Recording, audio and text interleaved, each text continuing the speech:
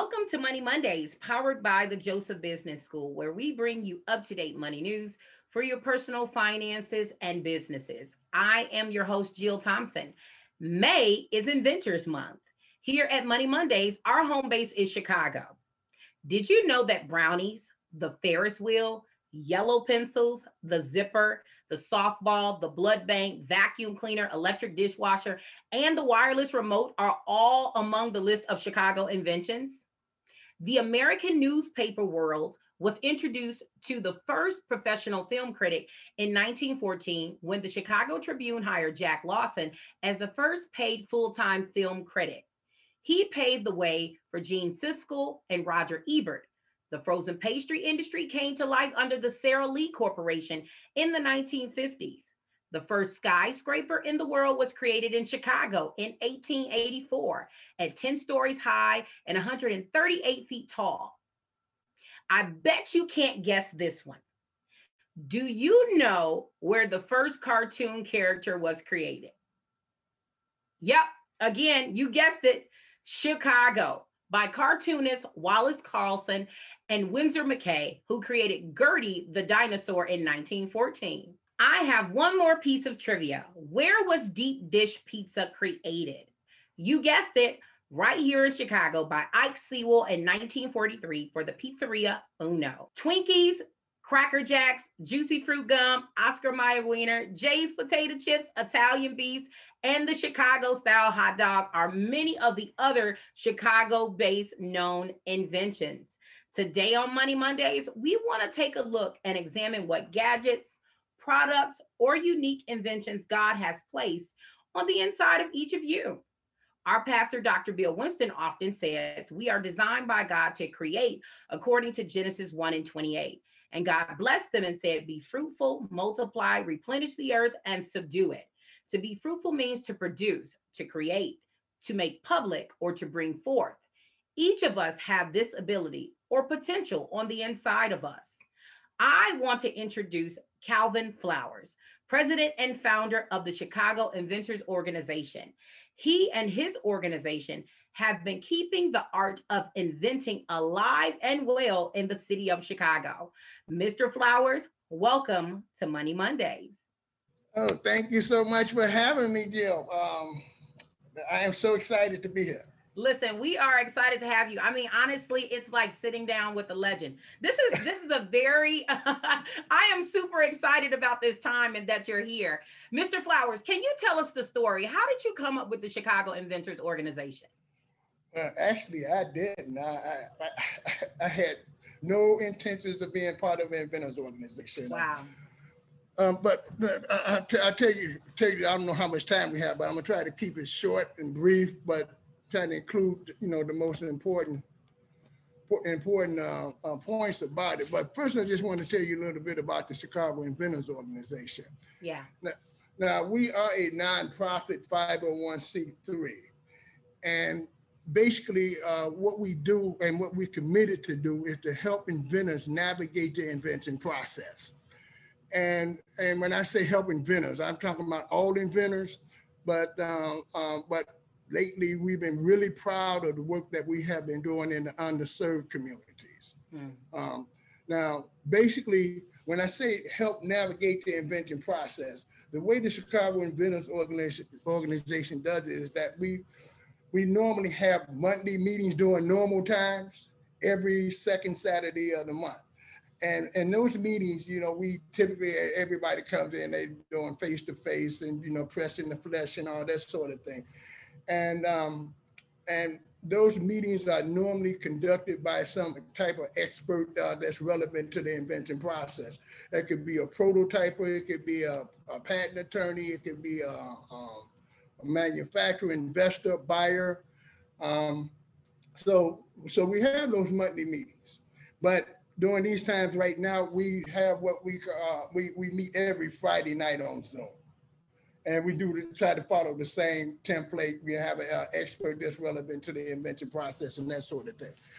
Now, another thing that we do is we hook inventors up with credible resources. I'm talking about, we don't want them running to those late night TV programs, like I won't say the name of the companies, but Start your invention now. yeah, I mean, call my friends at Invent Help. I didn't mean to say that, but anyway, but it's true. We don't want them going there. We want them to be involved in every step of the process, because at the end of the day, when you're negotiating a deal, if you don't know how things work, what the process looks like, you're gonna be a poor negotiator. So we hook you up with credible resources, at least resources we believe to be credible, but we want you to be able to do your own vetting of those resources so that you'll feel comfortable with it. Then we have entrepreneurial inventor classes every Tuesday night. And those things, they are critical in understanding the process. When you talk about pricing, you talk about marketing, business planning, and that sort of thing. And then, of course, we have our annual conference, which this year is going to be broke up a little bit. And then the last thing that we do is we have a road show where we are introducing our inventors that's ready to go to market or or close to going to market. We introduce them to buyers and investors. Now, to your point, but I had to tell you about the Chicago Inventors Organization. But to your point, now we got started back in 2004, and how it got started was, I'm an inventor myself, and I was fortunate enough to sell my product nationwide in Walgreens. And as a result of that, I got a lot of press. I got a lot of publicity. Mary Mitchell, the Sun-Times, she did a piece on me. Harry Porterfield, Someone You Should Know, did a piece. Chicago Tribune, and a whole lot of other, the WGN. I was just all over the place. But from that press and all that publicity, I thought that was mostly about sales. I thought it was reaching my audience for the sale of the product, but it's reaching to a lot of inventors that I didn't know. People were calling me from, during my work hours, my hours of operation, asking, "Hey, Calvin, how did you do that? Can I get a half hour of your time? Can I get an hour of your time to, just explain to me how to get my invention off the ground?" And it turned out there were so many of them that I asked. At the time, I was my business was housed in Olive Harvey College. They had an incubator program there. So I asked the president of the college, would he allow me to use the auditorium to talk to all these inventors, and they were all Black. And so after I shared my journey, talked to them, what my experience was. At the conclusion of that, everybody was saying, "Why don't we start a nonprofit inventors organization?" And I was telling them, "Y'all start one, not me. I got a business to run. But I would, advise y'all, whenever I can." And so they ended up starting a nonprofit Chicago Black Inventors Organization. And my mentor at the time said, "Calvin, if they're going to be calling you all the time, you might as well be a part of it." So they drafted me into it, and I've been with it ever since 2004. Wow. So we want to thank you for your commitment to the organization, but just not to the organization, but just a key thing that you said which is your commitment to disinvested communities of color, primarily where people really don't know that a lot of inventions come from African-American communities. Absolutely, and that's one of the reasons that we named it the Chicago Black Inventors, because, we've always been an inventive people. It's just that we didn't have the resources, we didn't have the money, we didn't have the know-how, to capitalize on what we came up with. So part of what we're open to all inventors. Now, don't get me wrong here, but we have a strong interest in helping that Black inventor connect with the resources that they need to take a product to from the idea stage, put some protection on it, and then eventually take it to market. Wow. And so as we're talking about these different Black inventors, or just inventors in general, because of course, as you stated, the organization is not specifically about the minority community, but getting inventions to the market. Can you talk about the different inventions that you've seen come through your organization? And maybe you can share a few with us. Well, some of them, for obvious reasons, because of the secrecy and the Patent protection. Protection issue. And by the way, when we were talking about patents, I forgot to mention that we are affiliated with the pro bono patent program, Wow. which means that if you qualify, you can actually get your patent done for free. Wow. So that might I forgot to mention that earlier. I'm sure you just piqued a lot of inventors' attention with that one right there. Yeah. Well, patents can start off with $5,000 and up, and and I'm not talking about the filing fees in the actual artwork. I'm talking about just paying the patent attorney. Wow. And so we are affiliated with that that type of resource. So, but you were asking me about some of the inventions that I've seen come through. Yes, sir. Well, we have seen some really, really good ones, and we see some like, wow, what are they thinking about? But but some of but I never laugh at the inventions. When you think about it, you look at the Snuggie on TV. That's nothing but a blanket with some sleeves on it, right? But they're making millions of dollars off. Yes. Or even the pet lock. Now, so you don't laugh at somebody's invention, because even though I said my first thought, like, man, but this, it depends on where your skill set and where your resources are. But some of the people that just come to mind right off the bat, I got one right up here. Yeah, I don't know if you can see it, but can you see that? Yes, sir. It's people with spinal injuries or bad backs. It's called the Williams back supporter, but it lifts the weight up off your spine, it put the brace up under the pit of your arms and take the pressure off your spine. But then we have a lady by the name Charlzetta Pulse. She has a dental guard. When you go to the dentist and, sometimes, they go in your mouth and stuff start dripping down on your clothes or blood to get everywhere. It's a dental guard that she's selling to some big time dentists right now. And then we got one by Coach Williams. He does the Easy Pop tennis, where he teaches people how to do tennis. But the other people that's coming on your show, they really got some exciting products too. But that was just to name a couple. Wow. And so, we'll tease our audience a little bit. And what Mr. Flowers is telling us is that we actually have two inventors who have come through the Chicago Inventors Organization. And they'll be on our segment a little bit later to tell us about their products and inventions of which they have created and have gone to market. I'm talking even massive businesses like Nordstrom's or Saks or things like that. Their products have been featured there. But just to name a few or talk about you specifically, Mr. Flowers, I know you stated that you're an inventor. Can you talk about what are some things you have invented? Well, the one that I'm most known for is called Security Jack. And I did Security Jack.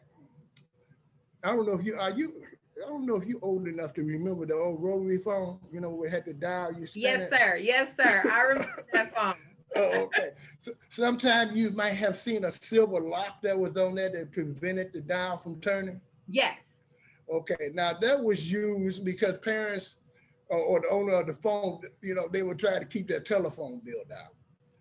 So a lot of times you go to somebody's house, they might have a silver lock on it. But when the touch tone telephone came out, that lock went out because the touch tone it no longer had that dial on it. And so I invented a way to lock the touch tone telephone. And I did it so where it operates with the key. And the reason I came up with it is because I'm from a family of 7 kids. And by the way, there's only one phone line. Well, she had 2 lines, but one, I'll just say 2 lines, but 1 phone. But at the end of the month, my mom, sometimes she'd be planning to buy a dress or something and look up the phone bill be sky high, because back then, Ameritech and SBC, they used to have what they call local calls, local long distance, and then long distance. And your phone bill could be, it could be whopping. So So I came up with a way that it was designed to help us save money. I came up with a way to lock the touch-tone telephone with the key, but Okay. it turned out that it had more benefits than that, because when the touch-tone phones came out, it also the internet was coming through there. Remember AOL, The dial up. yeah, the Yes, sir. dial-up, right, right. So that was coming through there. The faxes was coming through there, and then your regular phone. So, and you still had that local local long distance and all that stuff coming. So you still get your phone bill can still be ran up. So when I came up with this telephone lock, which we call a security jack. I don't know if you can see it. Yes. Right. Okay, you see where the lock is on the jack? Yes, sir. Okay, now the reason I had to put it on the jack because the touch-tone phones had detachable cords. So, so you put it on the phone, all somebody had to do is attach the phone and put their own phone there and still make a phone call. So I put it there, but one of the real benefits of it is that when AOL was providing this internet service, a lot of kids were getting in trouble in them chat rooms, and parents didn't. This was brand new to parents. They didn't know. They didn't understand how to, what to do about that. So it turns out that this turned out to be an excellent way to supervise their children on the internet. That's good to know. So That's good to know. I'm sure there are right. probably a few parents now that are listening and probably going to contact you and figure out how to order it. Yeah. Well, that was before all these cell phones. These cell phones came out, and so there was this is before that time. But so I was able to sell this nationwide at Walgreens, and believe me, Jill, I had negative money. I had no money at all, but I raised a ton of money through friends and neighbors, and they all broke, all poor, but I got them to believe in me. And we raised that money. We messed up a lot of money together because I was transparent on every move I made. So when things messed up, they messed up. So we were all in that together. So, and I had no clue on the manufacturing process, and I definitely didn't know how to do business with a company the size of Walgreens.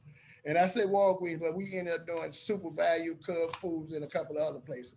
But we ended up learning how to do all that. Wow. So what it now sounds by like the is time, what it sounds as though is that your organization was actually birthed out of a place of you really not even knowing where to go or what to do. right, exactly. So that's why I'm so passionate and how I was empathetic toward inventors, because there was no organization around to kind of help me not mess that money up or help me navigate that process. But once we hit the market and things are starting to roll really good, a small company, subsidiary of General. Can you see that, General Electric? Yes, sir. The lock jack. Okay, you see that? They got the wall plate version. They infringed on my patent. And we took them, it was a subsidiary of General Electric. It's called Jasco Products. We took them to court and we prevailed in court. We walked away with a really healthy settlement. So we took on the giant. And so I like to always say now that I've been from the idea stage to the market to litigation. So that's kind of the story of my product. Is a whole lot more, but I don't want to take up all your time with that. But that's excellent. I'm so grateful that you're here to actually share with our inventors who are watching about that there is a resource now that they can actually take advantage of and actually come to an organization like the Chicago Inventors Organization. And then not only that, but there's money available, because I did not know inventions can take up to $5,000. And so when you talk about actually a patent can take up to $5,000. So when you're talking about disinvested communities, yes, we're really truly talking about people of color who may not even have, let alone $5,000. But let's talk about a financial statistic of $1,000 in a savings account. And so, Mr. Flowers, can you tell people where can they go to? What's the website for the Chicago Inventors Organization? And if they wanted to call and ask some questions, what's a phone number they can actually contact? Okay, www.chicago Chicago-inventors.org. That's Chicago-inventors with an S.org. And our phone number is 312-850-4710. 312-850-4710. Thank you, sir, for coming on. Up next, we have Chicago-born designer, inventor, and manufacturer, Jermiko Shoshana of Chicago. She was the first African-American woman to own a store on Chicago's upscale Magnificent Mile. Her clothing has been featured in over 679 stores internationally, including Saks and Nordstrom's. She has designed pieces for Spike Lee's 2015 film Chirac and Empire. In 2016, her hoodie design caught the eye of Beyonce as she wore it in her Pray You Catch Me video. Jermiko is the CEO of Jermiko Designs, Inc., and the first African American in history to ever receive a patent on a wearable. Money Monday audience, help me welcome to the segment, Jermiko Shoshana. Thank you. My pleasure. I really wanted to actually start this segment out by acknowledging who you are. I mean, I know we've read a little bit about your bio, but I really want to emphasize this, that you are the first African-American woman to own a store on Chicago's Magnificent Mile. I mean, what an accomplishment. Yeah. So listen, everybody who's listening, from now on, when we have Women's History Month from now on in the month of February, we know who we need to add to the list, okay? But Miss Jermiko, tell us your story. How did you get started? Well, how far back do you want me to go? As far back as you need to. All right. There's a lady who just wrote a book, and she put me in this book, and all the history that I gave her, I thought it would just be a paragraph, but it wasn't. It's like 6 pages. So I grew up, I was actually born here, and then I grew up with my granny in Tallulah, Louisiana, on Walter Scott's plantation. And so I'm a plantation girl. It was the same plantation where the family were slaves, but they just never left.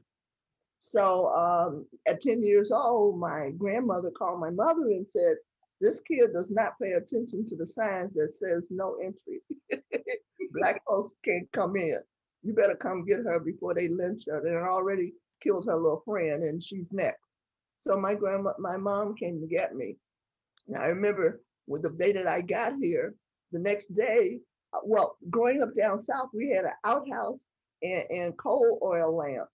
There was no electricity, so I never saw electricity and flushing toilets until I got here.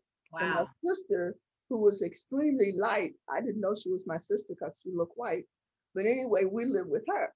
And so my first day here, I spent the whole day flushing toilets and turning on lights. Listen, to you, that was an invention, okay? Yeah. So, and then I, of course, went to school here and blah, blah, blah, blah, blah. And so in high school, I was told that I couldn't be what I want to be because there were no Black folks in it. But a supervisor at Illinois Bell threatened to fire me if I didn't go find a school that I really wanted to go to become what I wanted to become.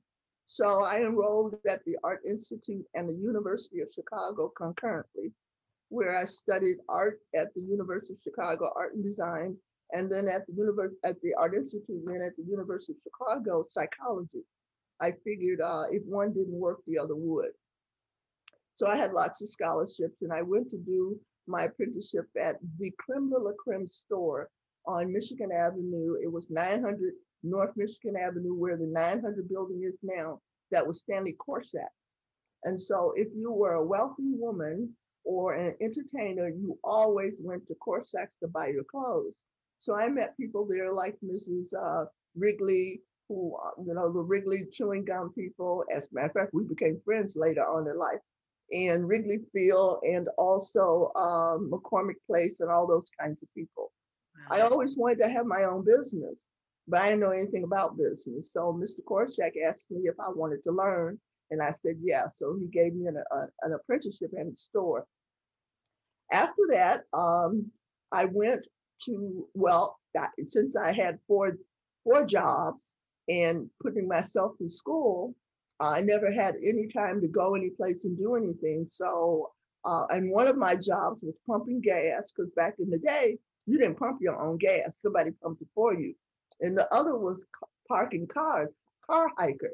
So the newspaper did a story on this girl that was the first girl car hiker and the first girl gas station attendant.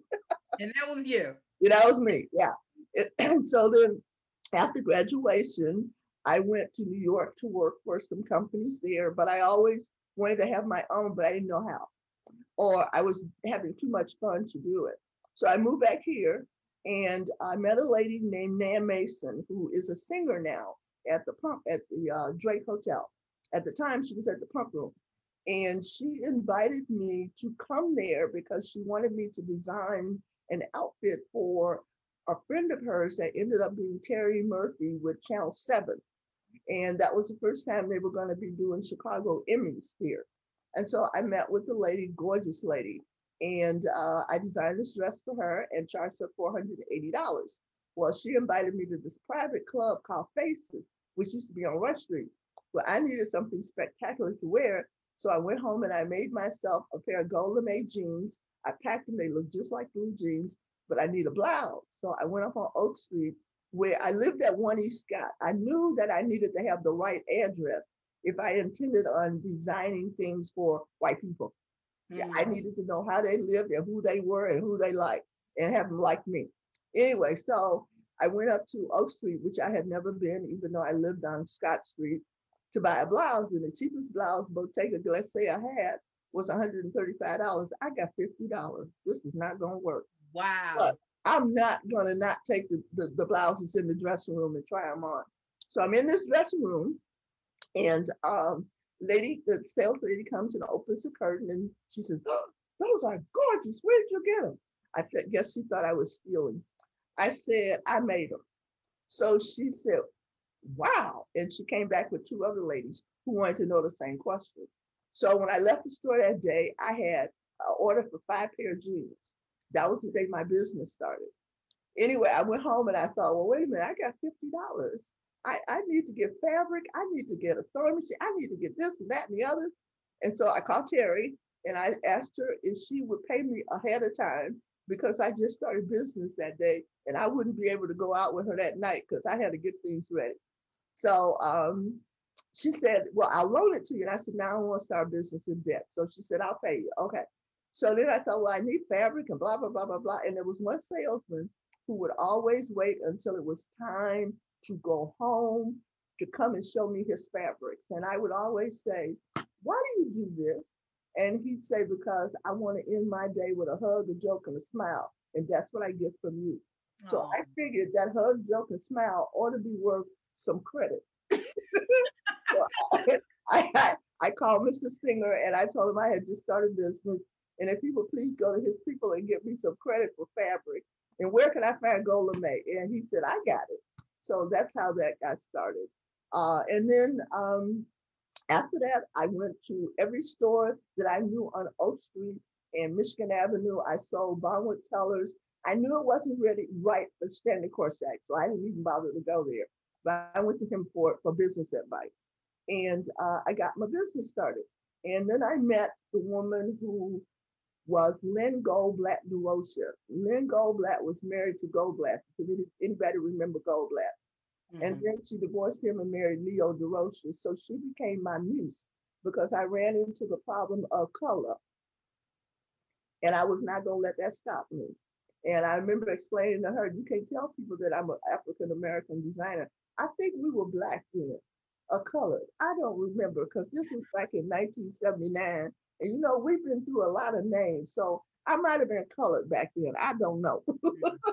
Wow. But anyway, so she became my muse and I moved to 12 East Grand out of my apartment and went on the bill from there. So they told me in 1997, when I became the first African-American to win Designer of the Year in the fashion industry, that, how did they put it, that I had the largest female African-American owned manufacturing company in the country.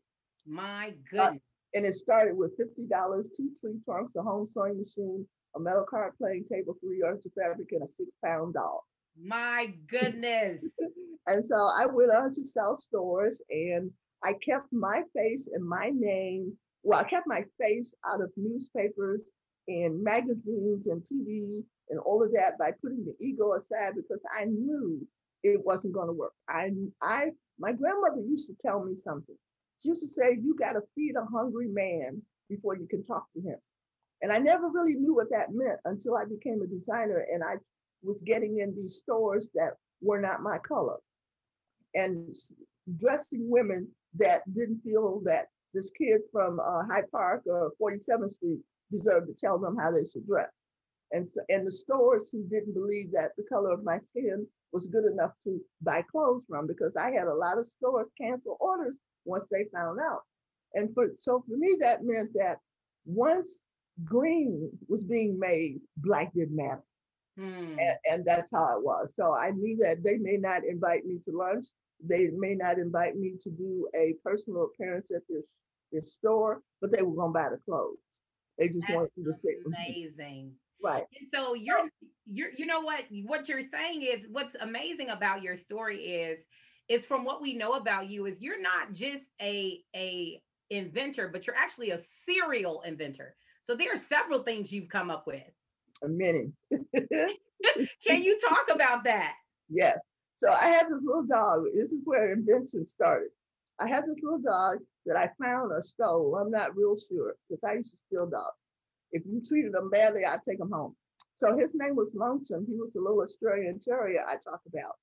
And so I had to take him to the doctor when I was in college. And it cost me $18. In college, $18 back in those days was like $1,000. So I called my attorney and I said, Ira, is there anything like pet insurance on the market? And he said, no. I said, good, then can you help me invent it? And he said, okay, call this guy in California. So I called this guy in California. Of course, with all the jobs I had and going to school, something got dropped somewhere or the guy wasn't very nice. But now they got pet insurance and it started in California. So then the next thing happened is I had a roommate and I needed to study at night and not disturb her. So I called Ira again. I said, Ira, is there anything where there's a light that will just shine on my book and nobody else? He said, no. I said, well, I'd like to invent it. So he said to me, I'll get back to you. I'm still waiting on Ira to get back to me. And this was in the 70s. So fast forward, a friend of mine who we lived together bought a bird. And that's the bird that was on my shoulder. And when I came home, there was a vacuum cleaner in the middle of the floor and a cage as big as a house and a bird that looked like a pigeon. And I knew that I didn't want to live with this bird because it was throwing stuff out the cage. So the first thing I invented was a cage cover, and that will keep everything in the cage, and he could play with his bird. And so I called Ira again and said, Ira, do you like birds? He said, no. I said, why not? He said, they're dirty. And I said, well, what if they were clean? He said, then I'd get one. And so I took all these little miniatures that I had made over to his office. And he said, I'm not missing another one of your inventions. I'm investing in this. So he did. So we were selling bird cage covers all over the world. And I'm still trying to do my fashions. So after about a year, it just got to be too much. And the cage cover was called Dirty Bird Cage Guard Cover. Wow. So I was actually designing everything. And I was at the Taste of Chicago.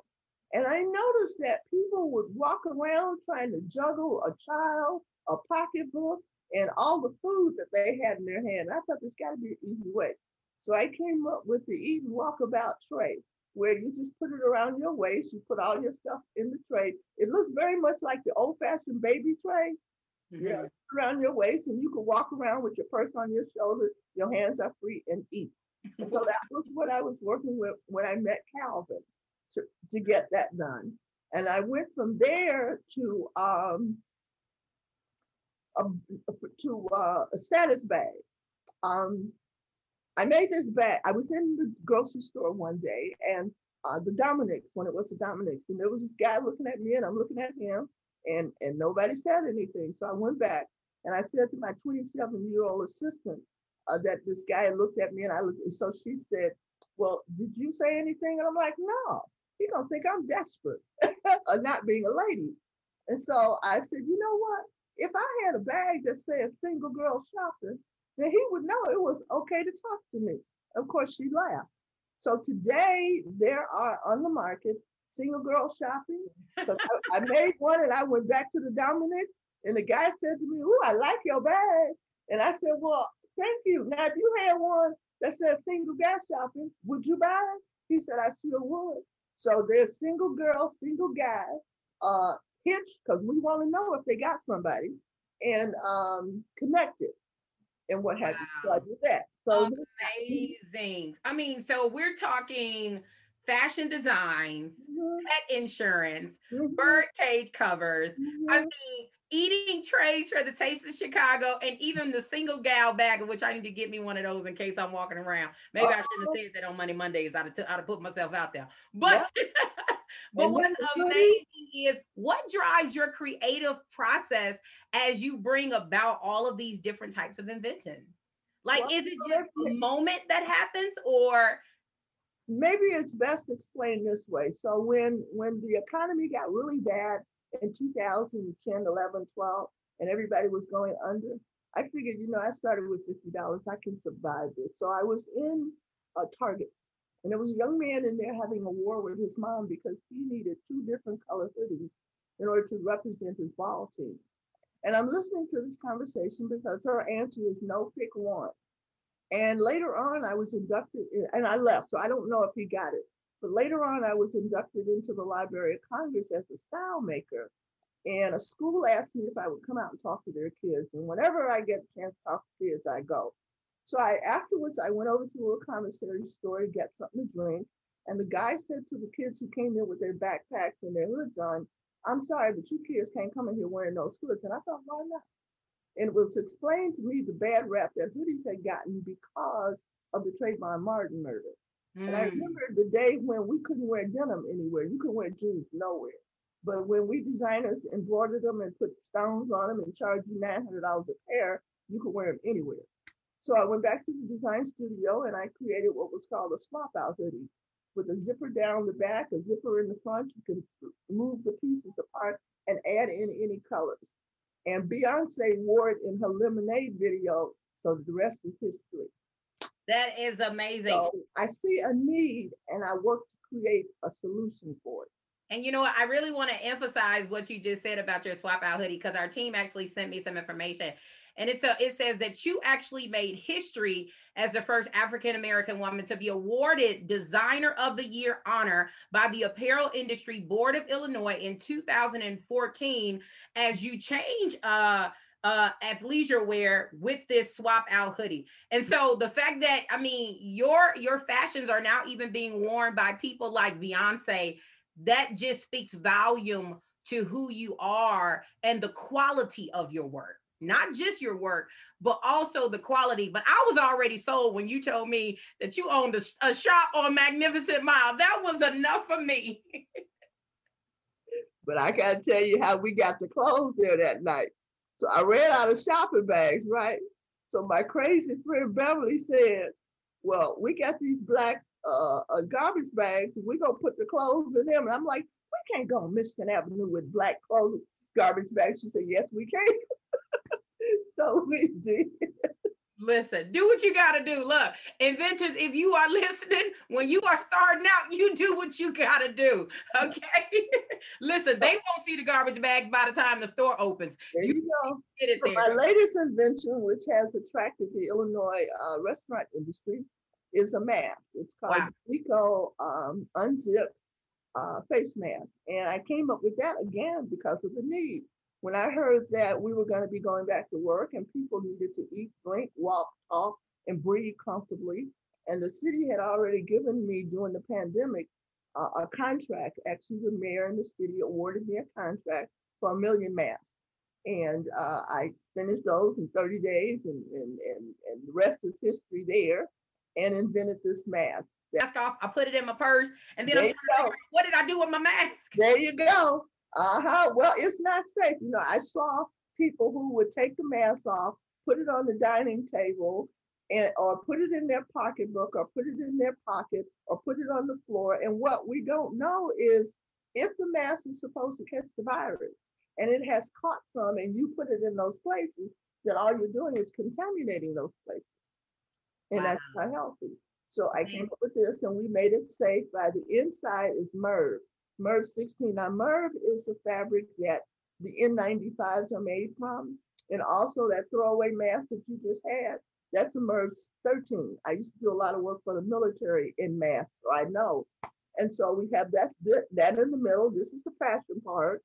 But the back here is treated with antimicrobial, which is silver, and that is also protected. So we did that. And then the last thing is my hat. It's a hat with a zipper. Wow. Unzip it, and you can add in another piece and have a different color. Swap out hats. I like Wait. Hold on. And then when you just want to be stylish, you snap it back. Check you out. Oh, wow. Listen, well, I hope my wardrobe was pleasing enough because I am here with the great fashion designer today. Yes, I'm known for coats and sportswear. So. Wow. Miss Jamiko, it has been a pleasure having someone of your caliber and your stature and stats. I mean, like, it's just been a phenomenal moment to be here with someone who, to me, is a phenomenal woman and that has actually treaded and taken such new territory when it comes within the fashion industry. I mean, I am almost speechless. I can't even have the time to figure out what I want to say to you. But, but it has been a pleasure for me to meet someone like you. This has been an awesome segment. But where can our audience get some of your gear and your products that you have that are available? Jermico.com. The Masters partnered with the Illinois Restaurant Association to raise money for workers who were so devastated during this pandemic. And so that's what we'll be doing. So look out for that announcement because they're putting it out there. Well, and thank you. I'm proud of that one because it'll help somebody. So it's like giving back that way. That's awesome. And they can go to Jermico.com, and that's spelled J-E-R like Robert, M-I-K-K-O.com. That's so awesome. Thank you so much for coming on our segment. And Money Monday audience, when you see me from now on and I'm out with my high fashion mask on and it zips up and down, you just know that I got that from Miss Jamiko. All righty. We thank you for coming on our segment. We do have one more guest who's coming up. So stay tuned, Money Monday audience. So joining me now is Jacqueline Bradley, the owner of the patented technology for the TransMax CPR patent stimulator. Ms. Bradley, welcome to Money Mondays. Thanks for having me. It's a pleasure to have you. So what is the TransMax CPR patent stimulator and how has it transformed the way in which we look at CPR? Well, the technology is one that when the patent was issued, it was primarily issued due to the fact that the skin is transparent in nature, allowing the students to see what's really going on inside the body during resuscitation. And the thing that assists with that process is the fact that it has lights.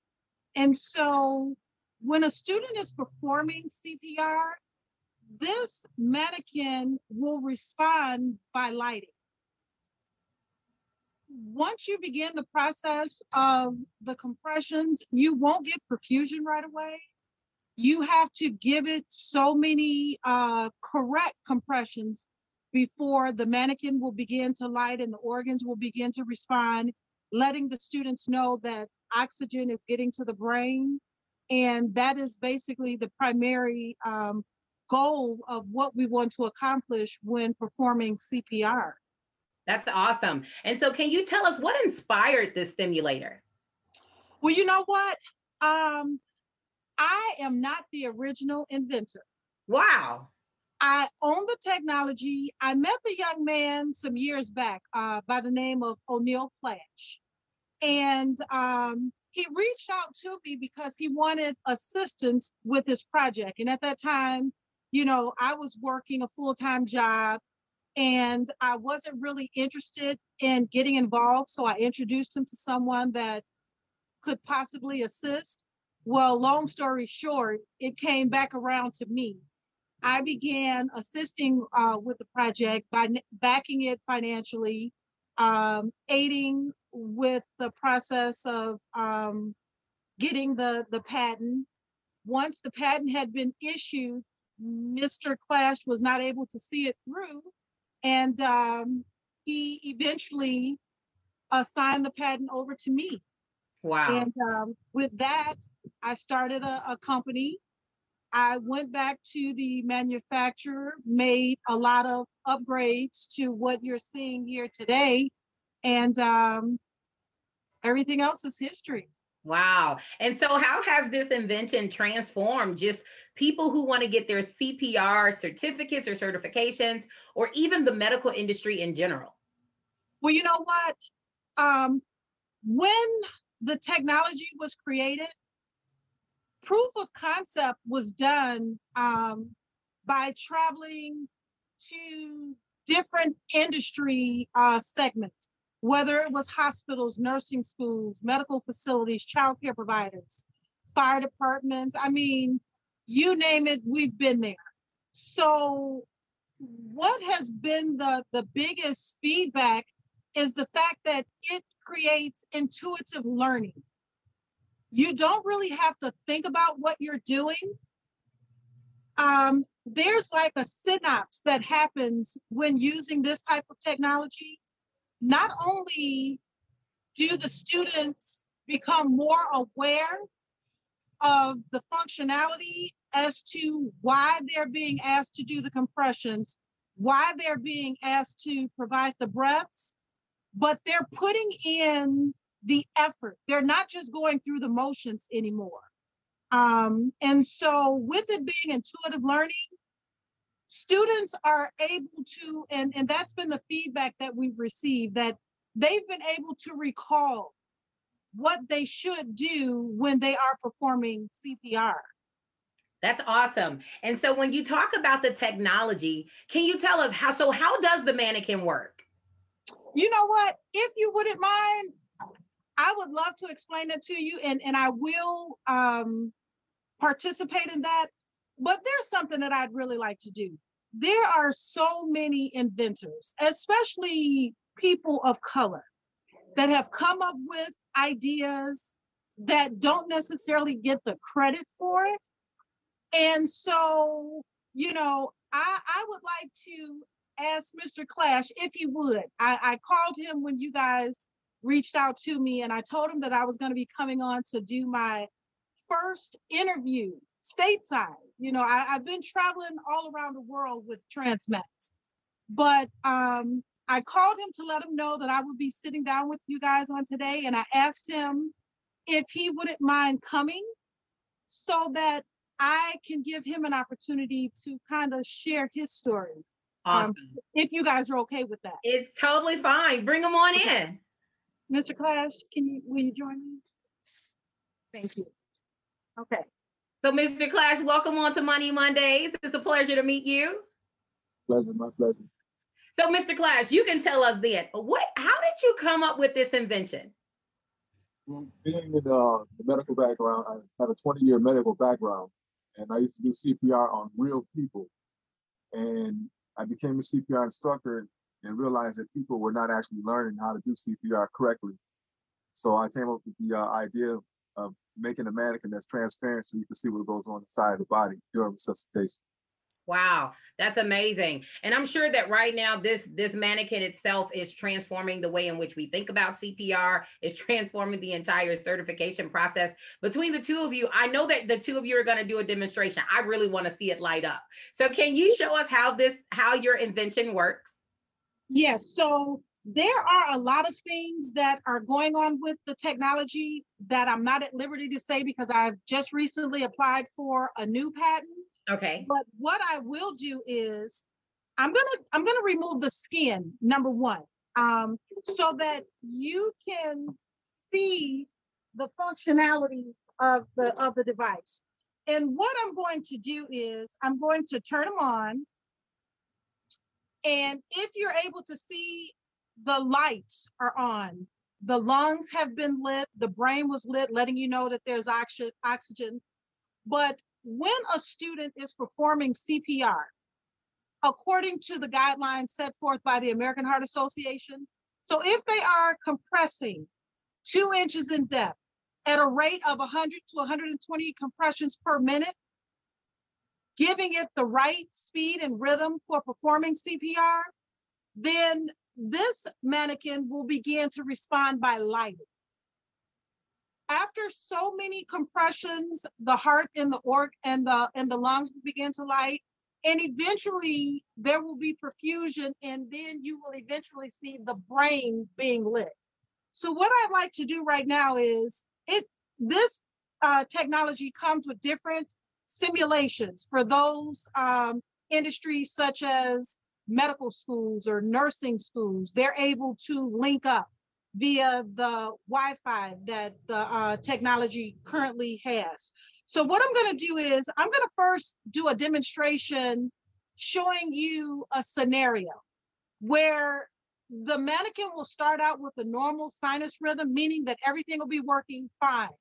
You will get an opportunity to hear the mannequin breathing. You will see gas exchange by the different colors of the lights. And then what you will see is I will then put the mannequin into cardiac arrest. You'll see the brain begin to dim out. And then eventually you will see the heart flicker like a bowl of jello, which is called VFib or ventricular fibrillation, before the mannequin flatlines. So I'm going to go ahead and start it to let you get that. So right now he's breathing.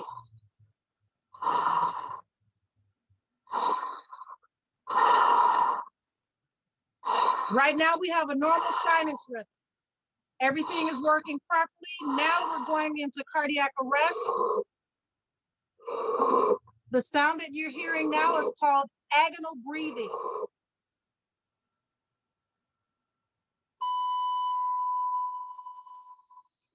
So what the mannequin just did right now is flatline. If this had been a real life human being and hooked up to a heart monitor in a medical facility, then on the machine, you would have seen the lines, moving accordingly. And then it'll flatline when the victim's heart stops beating. So right now, at this point, when we do these types of scenarios with the students, it's at this point that we let them know that time is of the essence. Every single minute that goes by, the victim is going to lose 10% survivability. So we like to demonstrate and show our students that they need to act right away.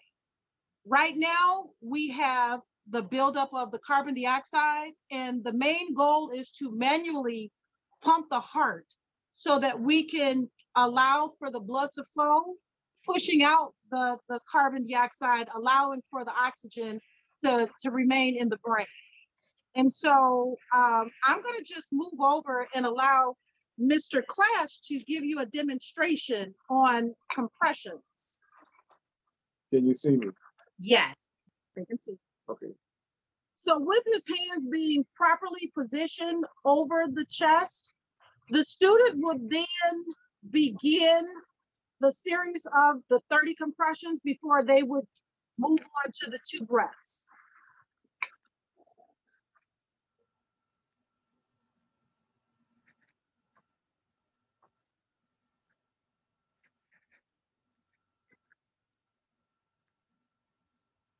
And typically CPR is always done on the floor. If you do not perform CPR correctly, the mannequin will not respond, or it will respond by not giving you the perfusion. Wow. And so when you guys were in the developmental stage of creating this, how long did it take you to create this invention? Okay, here, let's turn this off for a sec. Get it working. So the process began back in what, 2009? 2009 is when I made the first model. Yeah. Well, Mr. Clash, I do want to acknowledge the fact that you did bring him back to life. I did hear breathing again. So let's first acknowledge that. So let's first acknowledge that. But you were stating 2009? Yeah, 2009 was their first one. And Wow. like Jackie was saying, you do CPR on the floor, not on actually on the table. So. Got it. And so I have a question because I really I'm not certified in understanding CPR and things like that. Is the process primarily the same, whether it's a woman, a male? I see that this is a male mannequin. So is the process the same, whether it's a female or male or even a child? Well, you know what? The process is basically the same, except when you're performing CPR on adults, you're going to use two hands. When you're performing CPR on children, you're going to use one hand. And when you do it on babies, you're going to use two fingers. And so what I did is people always want to know, what do you do with the female anatomy when you're performing CPR? Or what happens when you crack a rib? And then we get into things like listening for breathing. And so in the new models, these features have been incorporated. So the skins are interchangeable. So you see here, it started out with the male anatomy. Now you have the female anatomy. Wow. So now students are able to see where they should have proper hand placement if they're working with a female victim. That's good. That's good to know. Yeah, we incorporated the sound of ribs cracking so that students know if you crack ribs, you keep going. We are able to simulate the weight of the mannequin to go anywhere from a 100-pound victim up to a 300-pound victim, letting students know that it will require more force to perform CPR. Wow. And so with something like this, is there several patents that go into play in order to create this one invention, or is this all under one patent? It's primarily all up underneath a utility patent, which was issued back in 2016. That covers all of the aspects of the technology. But I recently went back in to do a second patent that will cover all of the upgrades that have been done to the new models. Well, you know what? I want to say to the both of you, congratulations. I think that this is absolutely excellent. And I'm sure that it will revolutionize a lot of what we do within our medical industry, especially right now. There's so many things that are happening medically that I believe that inventions like this are paramount, and they're definitely essential as we're moving forth as a country and a nation. If people would like to purchase your invention, where can they go to, one, even learn more about the TransMax, but where can they go specifically to purchase? Well, I do have a website, which is Global CPR Tech. So that's globalcprtech.com. When it comes to the manufacturing or the purchasing of the units, I shut down production last year. I went back to the manufacturer for the upgrades, but cost has increased so tremendous that we need to work some things out. So I just returned from Atlanta last weekend, meeting with a new company for manufacturing. The current guys are basically makers of prototypes. So all of the mannequins that have been created were basically done by hand. I'm looking to automate the system and streamline the processes. So we're not currently selling the mannequins, but all of the ones that we have, we are utilizing them to train with.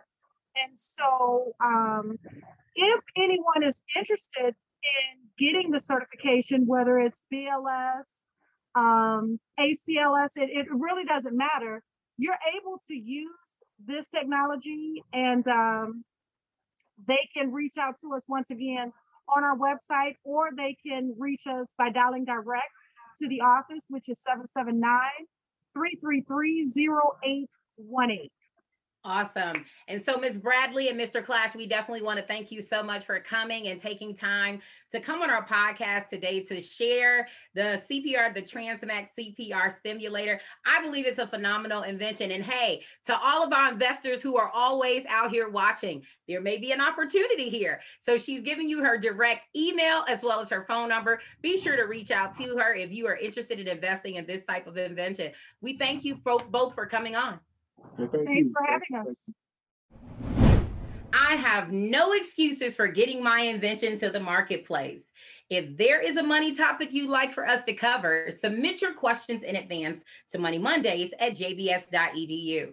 Don't forget to subscribe and hit the notification bell on the Joseph Business School's YouTube channel and social media outlets. On our next podcast, we will continue showcasing inventors at the Carver Innovation Center. Until then, I'm your host, Jill Thompson, and I look forward to seeing you prosper and invent this year. Have a great day, everyone.